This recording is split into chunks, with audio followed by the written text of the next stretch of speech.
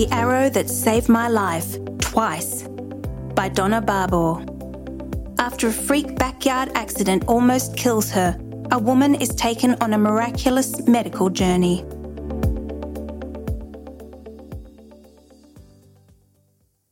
After publishing The Boy with the Spike in His Head, November 2019, about a 10-year-old boy who survived a harrowing head injury caused by a 43-centimetre long rotisserie skewer, we received a letter from reader Donna Barbour. She had her own story to share, and one that was doubly miraculous. It was a warm April evening, and I had returned home from work early. As I often do after a long day, I went straight to my backyard and did some work in my flower garden before lighting the barbecue to make dinner for my husband and myself. I had only just walked a few steps on the patio when I suddenly felt a horrifying blow to the right side of my neck.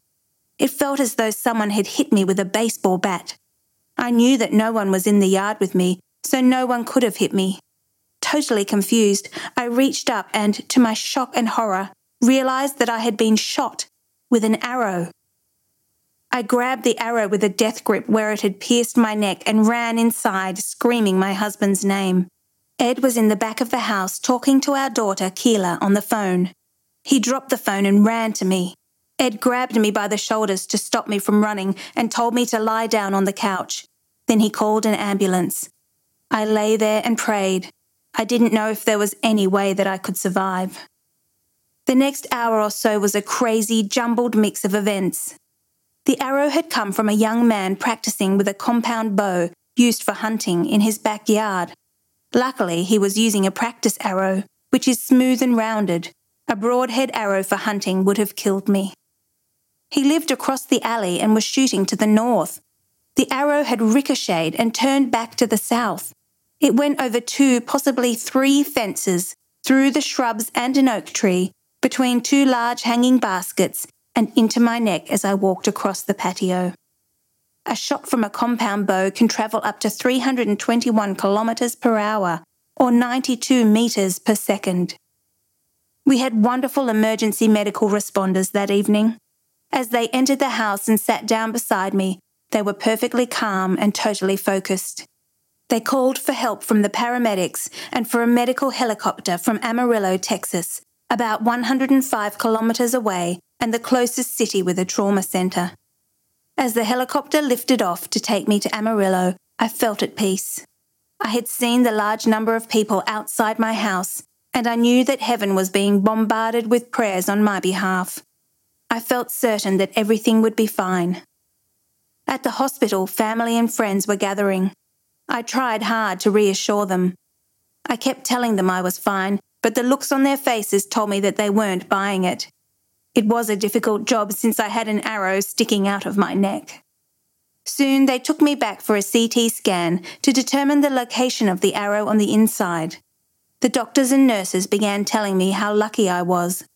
The arrow had gone between the carotid artery and the jugular vein.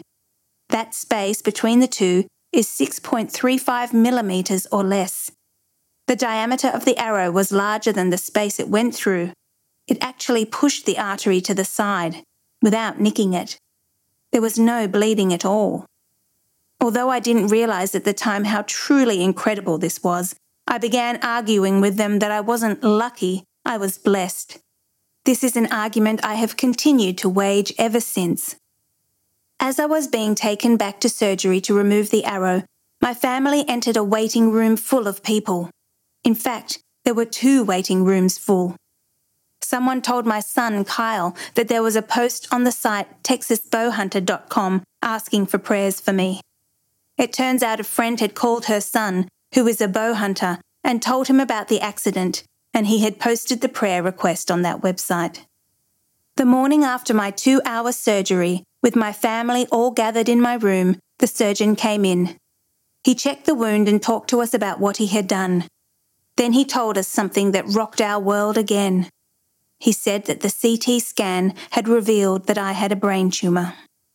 I remember going a bit numb but thinking, God works in mysterious ways. The surgeon said they were almost certain the tumour was benign, but it was located in a very difficult place. A few days later, I went to another neurosurgeon for a second opinion. He said that it was a difficult surgery, but that it had to be done. The tumour was about to cross the midline of my brain, which would have resulted in a massive stroke. The brain surgery was successful, and in less than a week I was back home. I was discouraged and feeling horrible. I had lost a lot of blood from a bacterial infection, Clostridium difficile, and was extremely anemic and weak. I was beginning to have symptoms of post-traumatic stress disorder, hearing the swoosh and then the thunk of the arrow. Thankfully, that didn't last too long. All my adventures had taken a toll, and I needed time to rest and heal. Nothing eventful happened for a couple of years. I continued to tell people that I was not lucky, I was blessed. I had an MRI each year to make sure that the tumour was not growing back. After an MRI in 2015, I was told that there was still no sign of a tumour, but they had found a brain aneurysm. Normally, aneurysms aren't discovered until they rupture, and that is almost always too late. Again, I was facing uncertainty and dreading brain surgery. In the weeks before the surgery, I felt at peace with whatever the outcome would be. They found it was a very fragile and difficult aneurysm, covered with blisters and on the verge of rupturing, but the doctor successfully clipped it. Had it not been for that arrow, I would have died from a brain tumour, a stroke, or an aneurysm. And honestly, the arrow should have killed me, but it didn't. For weeks, everyone gathered around me when I went to the supermarket or the post office. People would stop and hug me and even cry, saying how happy they were that this had happened. It strengthened everyone's faith. Coincidences? Luck? I think not. The gentleman who wrote the last comment on the prayer request thread on texasbowhunter.com summed it up in just 2 words. He simply wrote, "Amazing grace."